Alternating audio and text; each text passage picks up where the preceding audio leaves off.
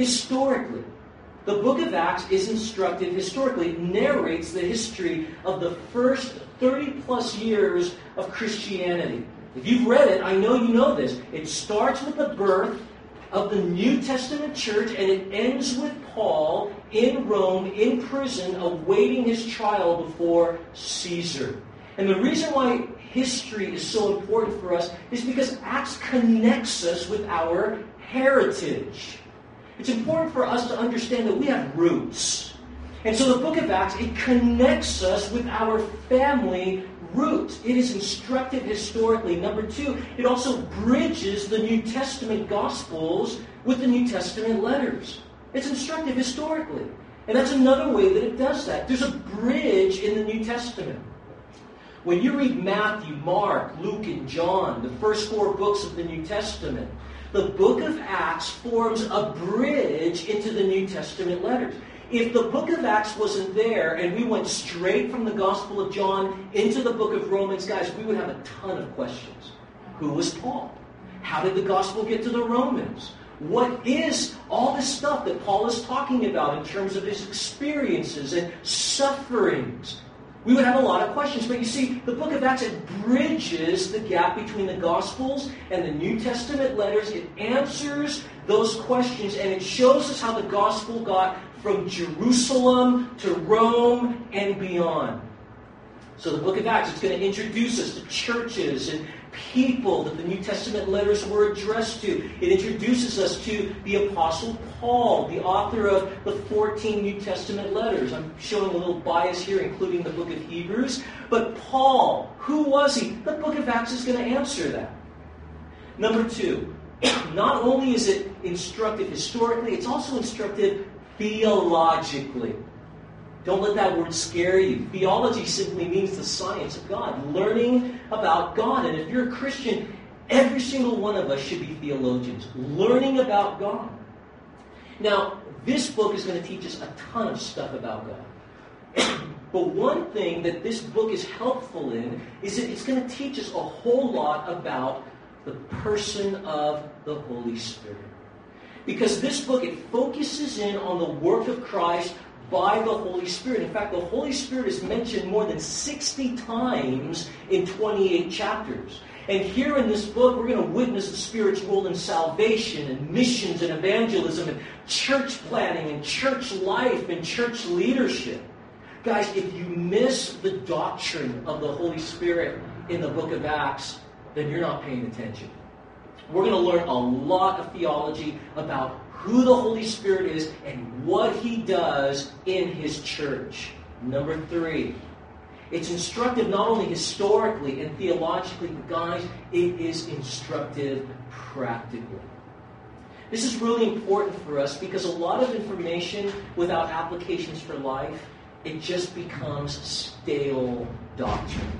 Guys, we need information that's going to impact our everyday life. When we walk out those doors, are the things that we're going to learn here, is it really going to matter? Is it going to matter when we go to the restaurant to get some food? Is it going to matter when we go to the shopping mall or when we go to our neighbor's house or we hang out with our friends? It has to matter. The Word of God is relevant. It's not just a dead, dusty book. And so the book of Acts, it's instructive practically. Guys, Acts is a model. Listen to this. Acts is a model of normal Christianity. So important you get this. Because a lot of times people read the book of Acts and they think that is the exception. No, that's the norm. People that are not exhibiting the lifestyle of the book of Acts, they're the abnormal ones. In this book, we see Spirit-filled, Spirit-led Christians loving and worshiping, learning and praying, fellowshipping and caring and serving and giving and enduring and preaching and mentoring and growing. Guys, that's normal stuff.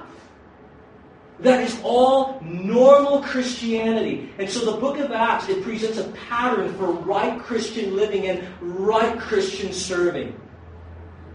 Here's number three. Why should we get into the book of Acts? Because it's inspiring. The book of Acts is inspiring. Guys, if you're like me, and I know you are at this point, we all love to read good stories. We all love stories.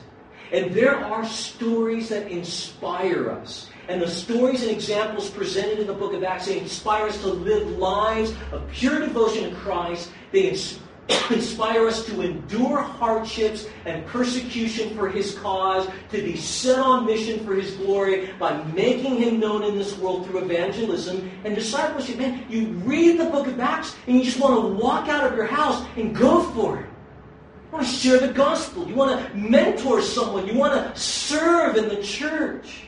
And the Holy Spirit uses Acts to motivate and move His church into action to obey Christ's Great Commission, which is to go and preach the gospel to every creature, which is to go and make disciples of all nations. Guys, we are going to be inspired to do that. So this morning, as we kick off our series in the book of Acts, we want to start in verses 1 through 3.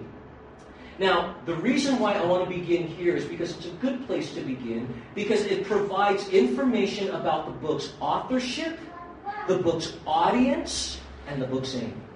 In verses 1 through 3, it provides practical, basic information about the book's authorship, audience, and aim. And it propels us into this story that's in the book of Acts with this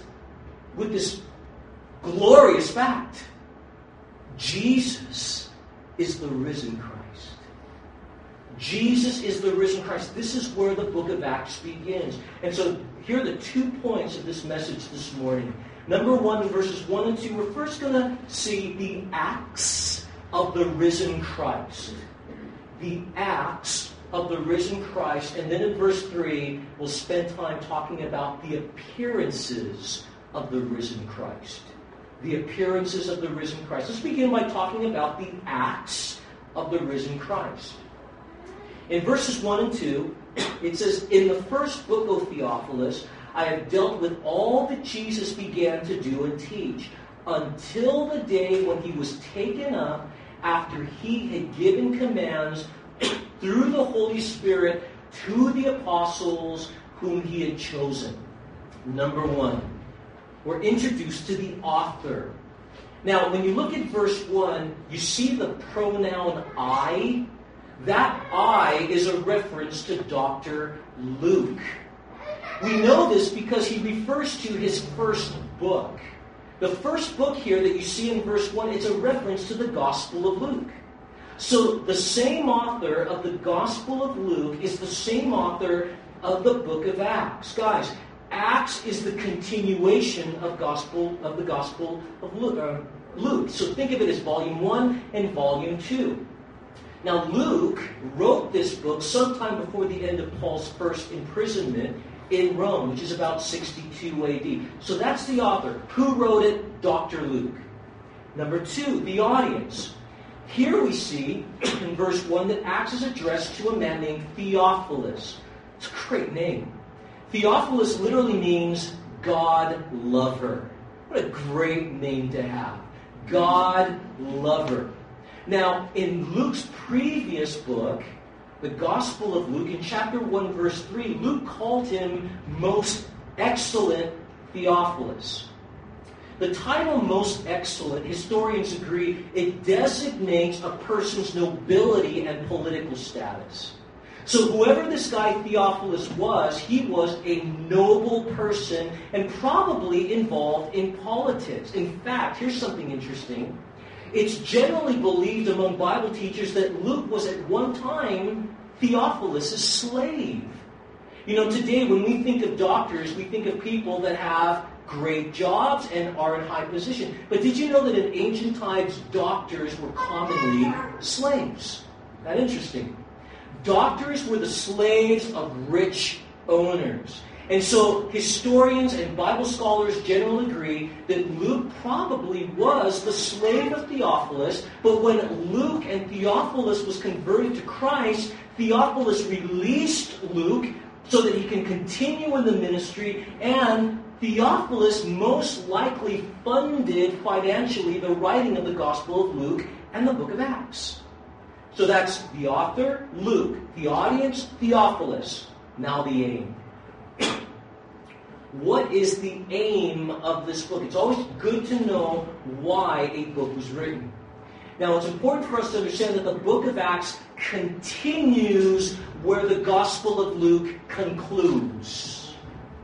The book of Acts continues where the Gospel of Luke concludes. Look at it, verse 2. Concerning the first book that he wrote, Luke said, "This is what I wrote concerning Jesus until the day when he was taken up after he had given commands through the Holy Spirit to the apostles whom he had chosen." He's reminding Theophilus, this is where I left off in volume 1.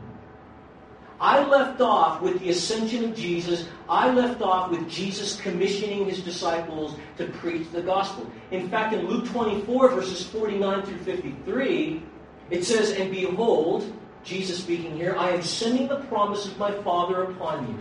But stay in the city until you are clothed with power from on high." Then he led them out as far as Bethany, and lifting up his hands, he blessed them. While he blessed them, he parted from them and was carried up into heaven, and they worshipped him and returned to Jerusalem with great joy and were continually in the temple blessing God. So Luke is reminding Theophilus, that's where I left off in volume 1. Now, as Luke begins the book of Acts, Luke tells Theophilus, everything there, chapters 1 through 24 of the Gospel of Luke, guys, that was just the beginning. That was just the beginning of the work of Christ. Notice there in Acts chapter 1, verse 1, he said, "In the first book, Theophilus, I have dealt with," listen, "all that Jesus began to do and teach." The reason why I stress that is because sometimes when we read the Gospels, we think the birth of Jesus, his childhood, his baptism, his temptation, his 3.5 years of ministry, his death on the cross, his resurrection, his ascension. That's the complete story of the life of Jesus. No, guys, that's just the beginning. It's just the beginning. Guys, the book of Acts is the continuation of the actions of Christ. The book of Acts is the continuing story of what Jesus is doing. But before I get into that, let me stop for a word of application. I want you to notice here that it says all that Jesus began to do and teach. Now, I believe that words are important, especially when we talk about the Bible. And I believe because God is the one who authored this book, that not only every word, but the placement of the words are also important. I don't think it's by coincidence that Luke stresses the fact that it's all that Jesus did, then taught. Guys, let's think about this practically. The ministry of Jesus Christ included both actions and words. But it's important for us to note the order. Actions before words. Actions before words. Guys, the quality of Jesus' actions validated the quality of Jesus' words. Before Jesus preached his first sermon, you guys know, you've read the Gospels, before Jesus preached his first sermon, his actions were already approved by God the Father. Remember at the baptism? God said, "You are my beloved Son, in you I am well pleased." Guys, too often what people say is canceled out by how people live. Not in the case of Jesus. Guys, Jesus is the example to follow. We should preach with our actions before we preach with our words. But going back to the flow, guys, Acts tells the story of the continuing acts of the risen Christ. Now this title, Acts. Now for some people, they don't know why this book is called Acts. In some of the Greek manuscripts that were discovered, this story is labeled Acts. And the reason why it's called Acts is that it was often used to describe the achievements of great men. So historically, if there was a person that you wanted to focus in on, a great general or a king, you would begin to talk about the acts of that person. Now here's the thing, some of your Bibles might have the title, The Acts of the Apostles. Now keep in mind that title is not the inspired Word of God. It was something that was added to it by men. Because the title Acts of the Apostles is a little misleading. Because when you read the title of the Acts of the Apostles, you think you're going to get all of the Acts of all of the Apostles, but you don't, do you? You get some of the Acts of some of the Apostles. For example, chapters 1 through 12, it's really about Peter. Chapters 13 through 28, it's really about Paul. But we're talking 2 apostles, and we're not also including all of their Acts. Guys, a better title for this book, Acts, is the Acts of the Risen Christ by the Holy Spirit through His church. Really, this book is the continuation of the actions of Jesus. It's about what Jesus does in the world by His Spirit through men such as Peter and Paul. Guys, think about this good stuff here. Jesus continues to do and teach by the Holy Spirit through His church, the body of Christ. That means that the same Jesus working in the Gospels is the same Jesus working in the book of Acts. And listen to this. He's the same Jesus working in our world today. So why would we not be courageous? Why would we not be venturesome? Why would we not move forward by faith? Guys, the same Jesus that we read about working in the Gospels is the same in the book of Acts. And He's the same Jesus working in our churches and in this world today. Nothing's changed. It's the continuation of the story of the actions of Christ. That is the acts of Christ, the risen Christ. But now in verse 3 we see the appearances of the risen Christ. In verse 3 it says, He presented Himself alive to them after His suffering by many proofs, appearing to them during 40 days and speaking about the kingdom of God. Guys, this is the point that is going to propel us into the book of Acts. Verse 3. So you got to get this. Verse 3 is important. Guys, the message of Christianity is about the risen Christ. Let me say that again. The message of Christianity is about the risen Christ. Guys, listen, there is no Christianity without the risen Christ. No Christianity. This is what makes Christianity different than the other religions of the world. You remove Buddha out of Buddhism, you can still have Buddhism. You take Muhammad out of Islam, you still have Islam. But you take a risen Jesus out of Christianity, and you no longer have Christianity. It's about a person, and that person is living. In 1 Corinthians 15:14, Paul said, And if Christ has not been raised, then our preaching is in vain, and your faith is in vain.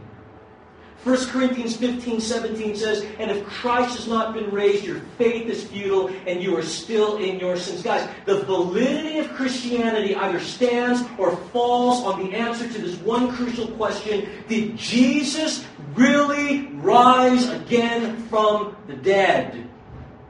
The issue of Jesus' resurrection is that important, because if He's still dead somewhere and His body decayed somewhere, then we should just pack up our stuff, close the doors, and just go out into the world and live as we want.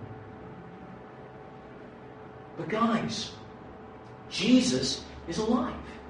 The fact is, Jesus rose again from the dead. The New Testament declares in 1 Corinthians 15:20, but in fact, Christ has been raised from the dead.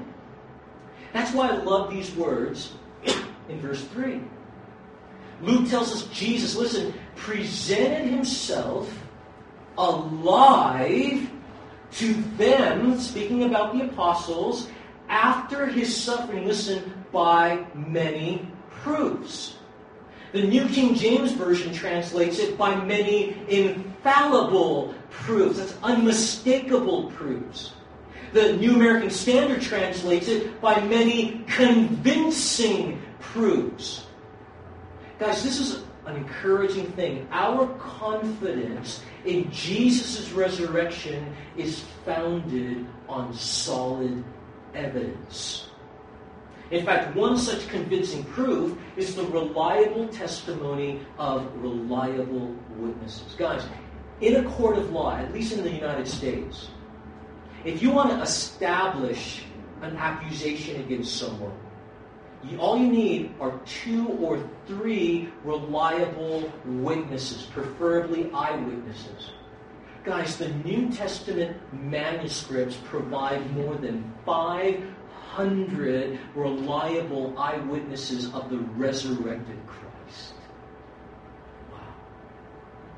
In 1 Corinthians chapter 15, verses 3 through 8, Paul the Apostle wrote, "For I delivered to you as of first importance what I also received, that Christ died for our sins in accordance with Scripture, that He was buried, that He was raised on the 3rd day in accordance with the Scriptures, and that He appeared to Cephas," that's Peter, "then to the 12, then He appeared to more than 500 brothers at one time, most of whom are still alive, though some have fallen asleep," where they died and went to heaven. "Then He appeared to James, then to all the apostles. Last of all, as to one untimely born, He appeared also to me, Paul." The reason why that statement is so impacting is that it keeps the resurrection of Jesus in the realm of history, not legend. When you talk about legend, we could talk about people, so-and-so 1,000 years ago, 5,000 years ago, they saw this and they saw it to be true. But the thing is, you can't question those people. You can't question those people to see if their testimony was reliable. Paul here says, guys, we have eyewitnesses and they're still alive. You want to take us to trial? You want to investigate? You want to probe? You want to ask questions? Bring it on. We're still alive. We can present to you facts, eyewitness facts of the resurrection of Christ. And during the 40 days between His resurrection and ascension, Jesus appeared to His apostles many times on different occasions, providing proof that He is the risen Christ. He appeared to His apostles. Verse 2 calls them the apostles whom He had chosen. These were men that Jesus chose and called and commissioned to be His official ambassadors in this world. And we learn the names of these apostles here in chapter 1, verse 13. And these are men that had followed Jesus during His 3+ years of public ministry and continued with Him after His resurrection from the dead. And the risen Christ appeared to His apostles by many convincing proofs, here's the reason why, to dispel any doubts about His resurrection. Guys, these men saw Jesus with their own eyes. And they felt Him with their own hands. He presented Himself alive to them, appearing to them.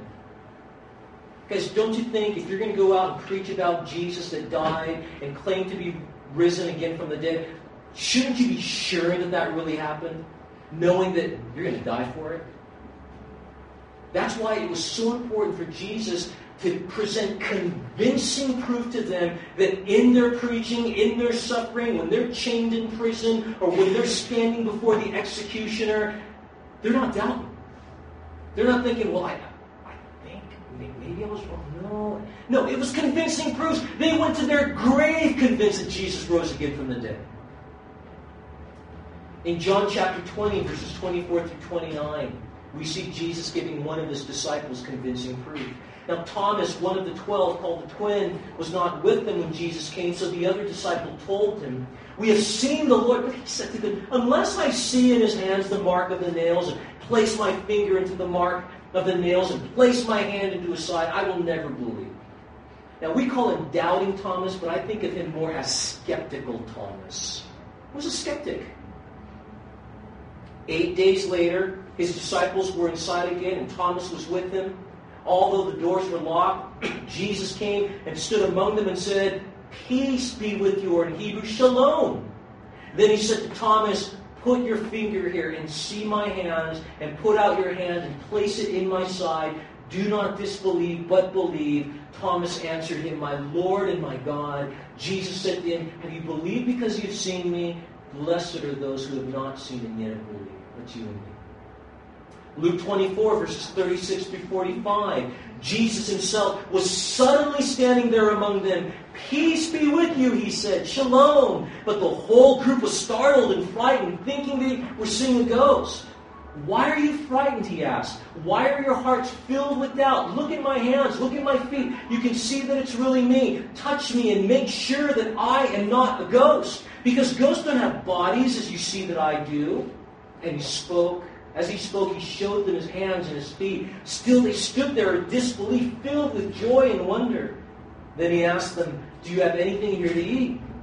They gave him a piece of broiled fish, and he ate it as they watched.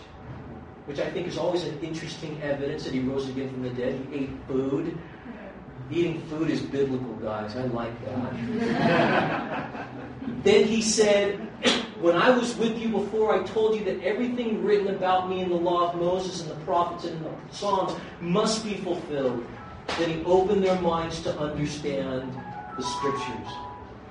But guys, not only did Jesus appear to them and they saw him and touched him, but guys, they also heard him. They also heard Jesus. It said that for 40 days he was speaking about the kingdom of God. Guys, the kingdom of God has been the message of Jesus before his death and resurrection and after his death and resurrection. The kingdom of God is the realm where God is king. And the Bible teaches us that God's kingdom is eternal. It's characterized by holiness, righteousness, truth, and joy. And at the second coming of Jesus Christ, Jesus is going to establish that kingdom here on this planet. And this is what we pray for on a daily basis. When we say, Our Father who is in heaven, hallowed be your name. Your kingdom come. He's talking not about a spiritual kingdom, but a literal, physical kingdom of God. And he says, your kingdom come, your will be done on earth as it is in heaven. And Jesus is announcing the coming of that kingdom, and it's going to come when he comes back. But in the meantime, until that kingdom physically comes to the earth, until that time happens, God is populating that kingdom with regenerated people. This is what we're doing here. When we're preaching the gospel and leading people to Christ, converted, regenerated people, they are populating the kingdom of God, and we're going to live in that kingdom forever when Jesus Christ comes and establishes it. Because the only way into that kingdom is the new birth. Remember Jesus said, truly, truly I say to you, unless you're born again, you will not see, you will not enter the kingdom of God. That's why there's evangelism. That's why there's missions. Guys, you understand that evangelism and missions is a work that is temporary? Because when the kingdom of God comes, there's going to be no more need for evangelism and missions.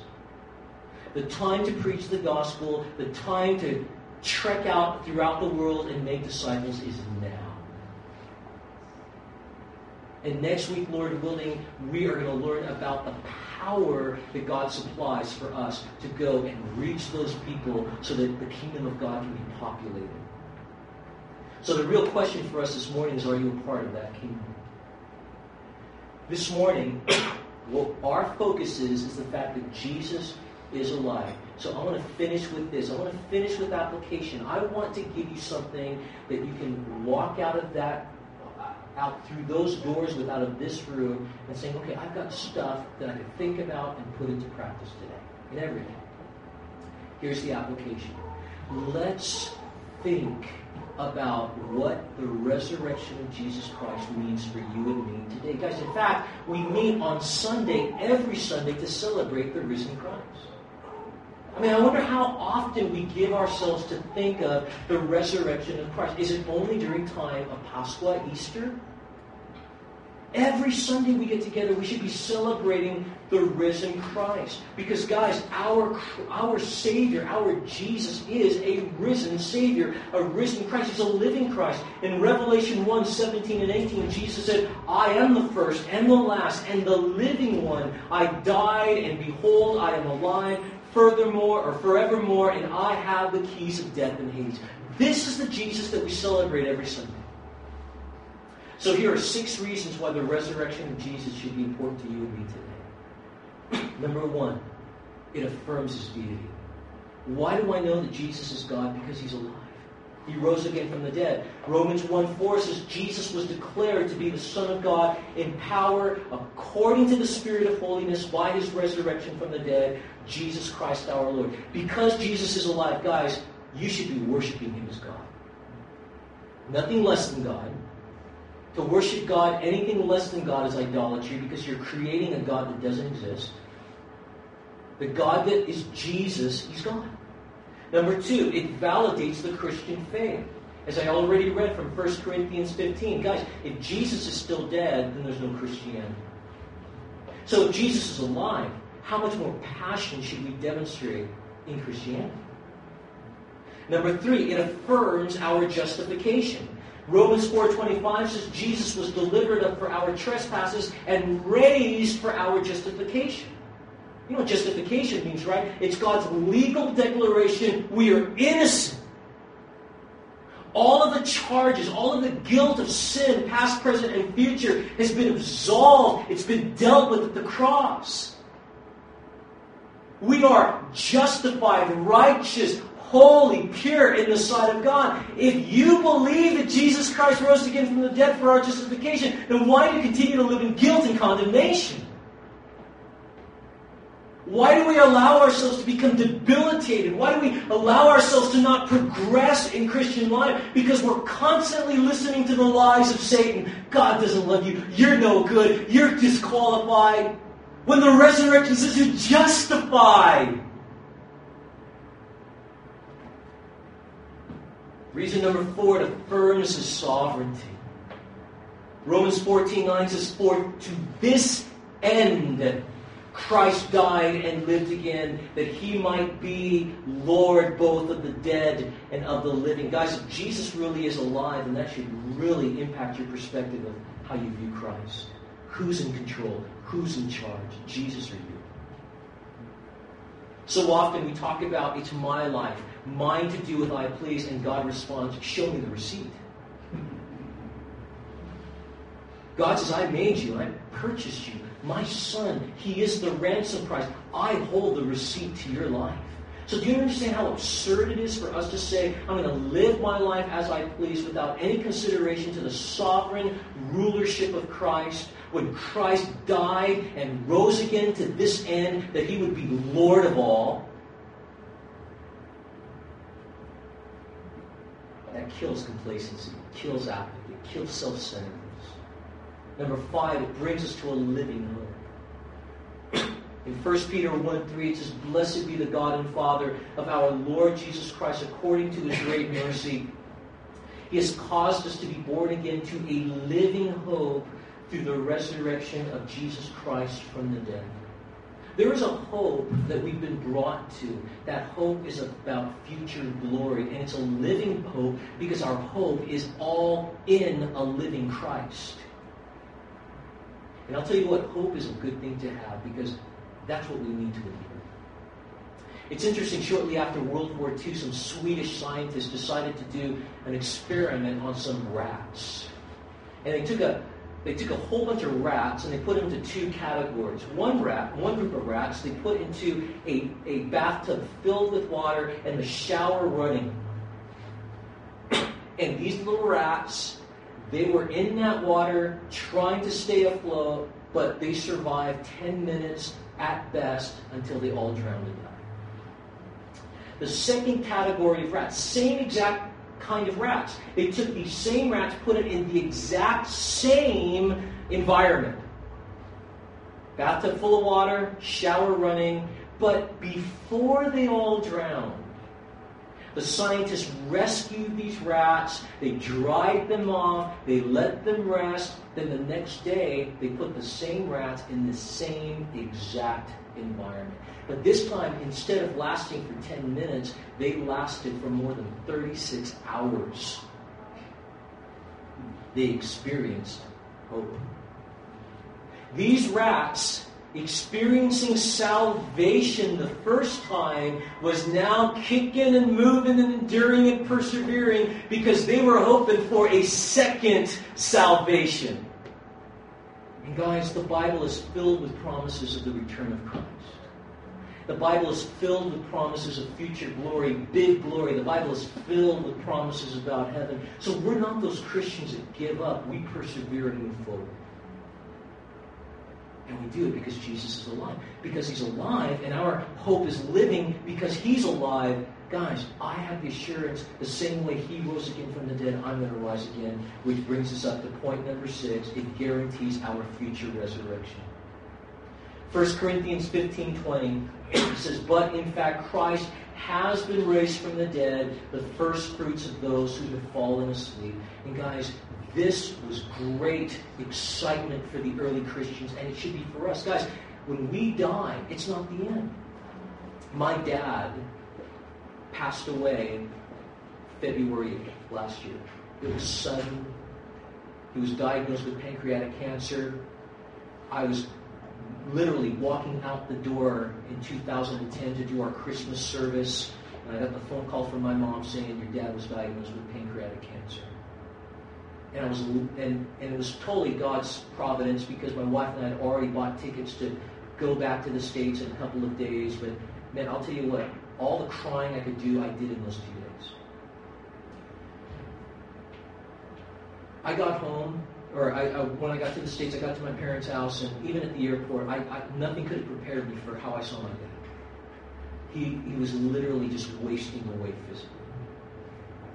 And it was great. I got to spend Christmas with him, got to spend my birthday with him, but on February 8th, I was there holding him as his life was departing from his body, and I got to whisper into his ears, "Go to Jesus, go to Jesus."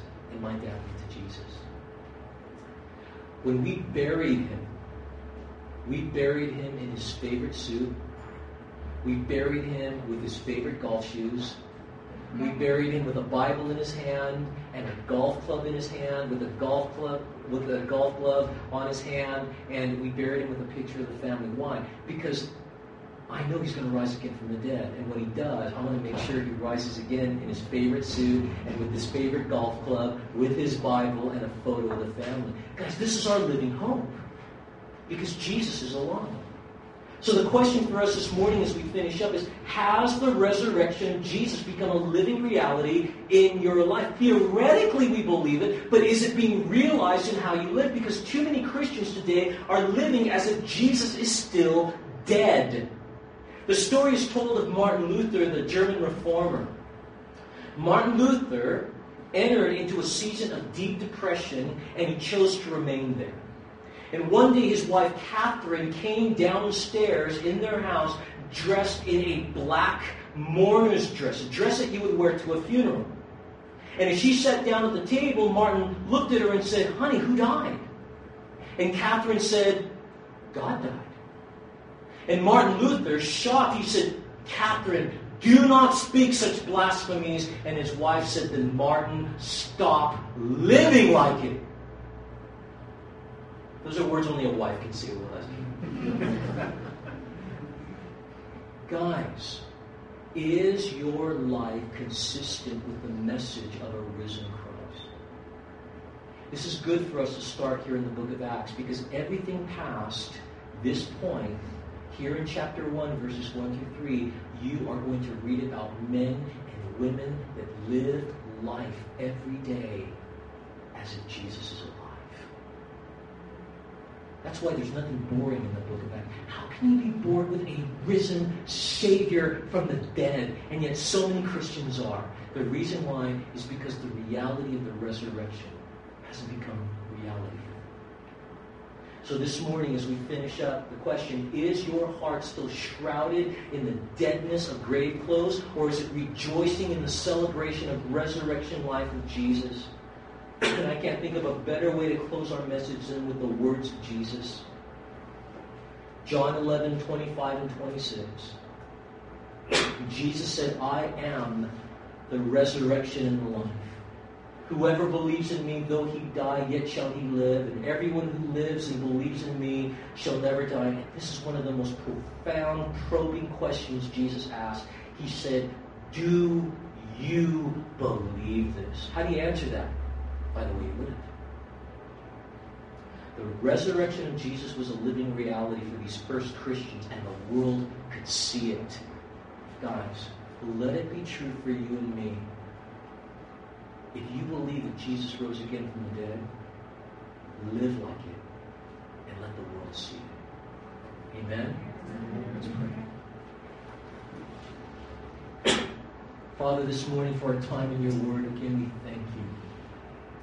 And Lord, I want to thank you, Lord, for the investments that are being made in the minds and hearts of these people, hearing your word and drinking it in, knowing that your word is alive, it's living, it's going to produce good fruit. And so, Lord, I pray that it would just start here as we get started in the book of Acts. And that the one thing that we can take home is the fact that Jesus is alive. And we want our lives to show that off in this world. So bless your people, we pray. Be honored and glorified. And thank you that Christianity is all about life. In Jesus' name.